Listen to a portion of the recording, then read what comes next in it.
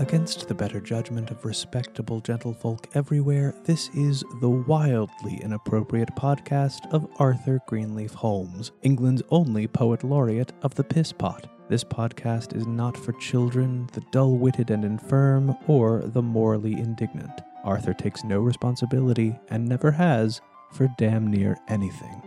Arthur Greenleaf Holmes cannot come to the phone right now. Please leave a message after the podcast. Your call will be returned within the next 1 to 2 business eons. Today's episode, I bought a Cleese and thought of you. Hello, this is Arthur Greenleaf Holmes, and once again I want to say thank you for joining me on this, the 5th episode of the wildly inappropriate podcast of Arthur Greenleaf Holmes. I want to start today with something I haven't done yet. I've been a little bit remiss in reading letters from my listeners, and I should do that more often. Let's answer a letter. I do get letters. This is from John Rawlings in Davenport, Iowa, who writes, Arthur, there is a carnival coming to my town. I love carnivals. Do you also? If so, what is your favorite game to play at a carnival? Yeah, I do like carnivals, I suppose. My favorite game, I would have to say, is the greased midget catch. Love it. Love it. It's more challenging these days. Because back in the day, they used to have those farm-raised midgets. They were corn-fed, and that led to a fattier, slower-moving midget. But these days, they've got those free-range midgets, and those bastards are built for speed. And this is what they do. They pump it full of bourbon and give it a super laxative to make it extra jumpy. Then they coat it in oil and they let it go. And it's a very difficult, challenging thing to catch a greased midget on a super laxative. And when you grab one, you gotta be careful, because when a midget blows, he really pops. It's like a potato cannon. All right, so let's get to it, shall we? Today I have some very exciting news to share with you all. But first, I'm going to speak about the very first poem that I wrote. And yes, I understand the confusion here. Isn't last week's Juvenilia poem, Mother Will My Stones Drop, the first poem that I wrote? Well, let's make a distinction here, shall we? In the myth that is Arthur Greenleaf Holmes, yes, Mother is the first poem written. But the first poem that this strange puppet master who sits behind the veil of Arthur wrote was the Cheese poem. I had just been hired to play a poet at the Sterling Renaissance Festival, which is near Oswego, New York, in a radical departure from what I had been playing for many years, which was a beggar. That's interesting. I just used the word radical. This makes me think, Henry David Thoreau, when he was conducting that 2-year experiment in living at Walden Pond, he was cultivating these beans, and it led him to meditate upon beans and the language of beans and the formation of beans. And he points out that the very first shoot that comes out of a bean is called the radical.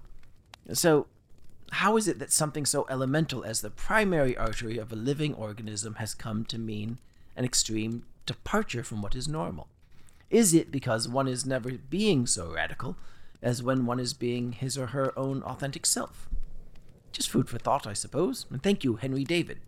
Oh, back to the thread. So now I knew I had to play a poet, and I was determined to write my own material, because I would be damned if I would trot out all of Shakespeare's sonnets or some paltry Roses or Red poems and foist them on the public in much the same manner as that guy playing Happy Hour at TGI Fridays strumming out Brown-Eyed Girl. No, I was going to consult my little radical. No, not you. And one early morning, as I lay in bed listening to a rooster crowing in the distance, and by the way, you hear some very pleasant animal sounds while sleeping in a loft at a Renaissance festival. You also see some alarming pantomimes through the illuminated tent fabric in the campgrounds. What me and my friends Jimmy and Patty called shadow puppets of love. The thread. Arthur, you've lost the thread again. Oh yeah, so here I am, lying in bed, and this line pops into my head. I bought a cheese and thought of you. Just popped into my head. And there was something so tidy about that title. It had rhythm and meter, and I thought it flowed so nicely, you know? And I think of other poems with a similar meter, like The Rose Upon the Rood of Time, I Bought a Cheese and Thought of You, or Because I Could Not Stop for Death, and maybe Blake's How Sweet I Roamed from Field to Field. And you know, the title to me held promise, right? I didn't know what I was going to write about. I just had the title, but it held promise. Something has to happen in a poem with that title, doesn't it? and something does happen. Sometimes a poem comes that way, as a title first, and then everything else just sort of flows out. Other times, in fact, most times it seems, it's much harder work. Stitching and unstitching, as the poet once said. But yes, this was a really easy poem to write, and in many ways I think that it set me on my course as Arthur. And I've been performing this poem for 14 years now. And in my stage show for about, 11 years I've been doing my show now. And when you perform something for that long, you find yourself at first discovering certain nuances in it. But then eventually you settle on a consistent way of delivering the piece.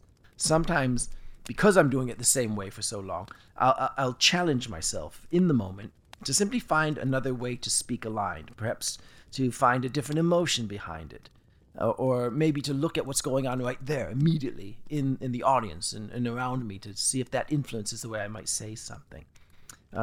Because for every poem or soliloquy or piece of dialogue or even songs, there are countless ways to perform them, to interpret them, in fact. And I find it very interesting to see how different performers might present these poems. I mean, what of their own experiences, their own beliefs, the way they speak, and even where they are in their own lives? What of all of that might influence how they see a work?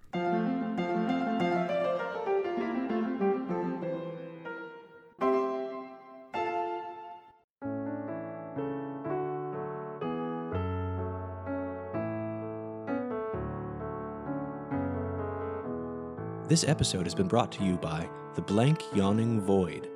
Let it engulf you for a 10% discount wherever existential dread is sold. The Blank Yawning Void. Once you stare longingly into its eternal gaze, the fun don't stop.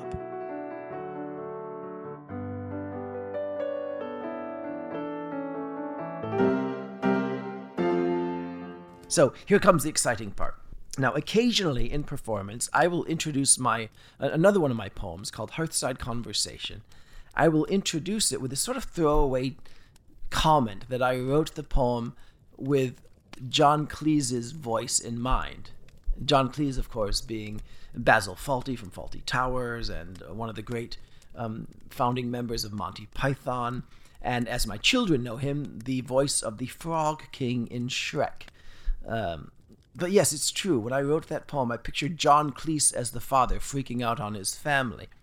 And my friend Gary Combs mentioned to me, he suggested, why don't you see if there's any way we could raise money and see if we could ask John Cleese to record himself reciting that poem. So we did. We started a little fundraising enterprise, and it took about a day, and we raised a nice tidy sum of money. And I contacted John Cleese because he's on the Cameo website. And of course, I'm thinking that nothing is going to come from this, nothing at all. And nothing did come from it for about 8 days. But on the 9th day, I suddenly received this video message from John Cleese. And he's saying that this was a very unique request, and he would like to find out a way to do it. I sent him the text of Hearthside Conversation, and I immediately regretted it because it's the poem I do at the end of my show after I've built up this persona, which is largely harmless, but at a point in the show where the audience wants me to go farther than I've gone before. And to read the poem on the page without any of that context, it was just too much. And it's a long poem. So I wrote him back and I said, I think this is the wrong choice for you. Would you consider doing I Bought a Cheese and Thought of You? And he did it. So if you go to YouTube, to my Arthur Greenleaf Holmes channel on YouTube, at the very top of my videos, you will see the recording of John Cleese reciting that poem. What I really enjoyed about listening to his interpretation is the choice that he made in gliding certain words into that I. As in, between those thighs, what roiling sea I bought a cheese and thought of thee. Or, it's rind a bead with musky dew I bought a cheese and thought of you.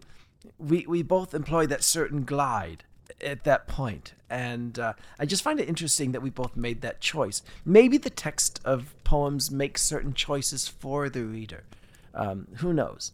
I'm reminded of Mary Oliver's treatment of the first lines of Robert Frost's Stopping by Woods on a Snowy Evening. Whose woods are these? I think I know. His house is in the village, though. He will not see me stopping here to watch his woods fill up with snow. There's really no hard stop in any of those lines. Every word glides into the next one. And it's hard to recite that poem with an enjambment in it, with any sort of abrupt act within those words. I just think sometimes a poem dictates how you pronounce it. So, that was the thrill of a lifetime for me. So go to YouTube and check that out. That about does it for this podcast. And once again, thank you so much for tuning in. This is a real pleasure for me, and I hope to continue it for as long as you'll listen to it. Thank you very much, and I will see you next week. Thank you, John Cleese. This has been the wildly inappropriate podcast of Arthur Greenleaf Holmes. Counselors are standing by for those of you in need of a good talk down. Please send all complaints to the Ministry of Abiding Indifference, whose address we haven't yet gotten around to. Follow Arthur on Facebook, Instagram, Twitter, and your local police blotter, and go to arthurgreenleafholmes.com to find out how you can be responsible for bringing this pervert to an off-Broadway theater. We'll see you next week. Toodles.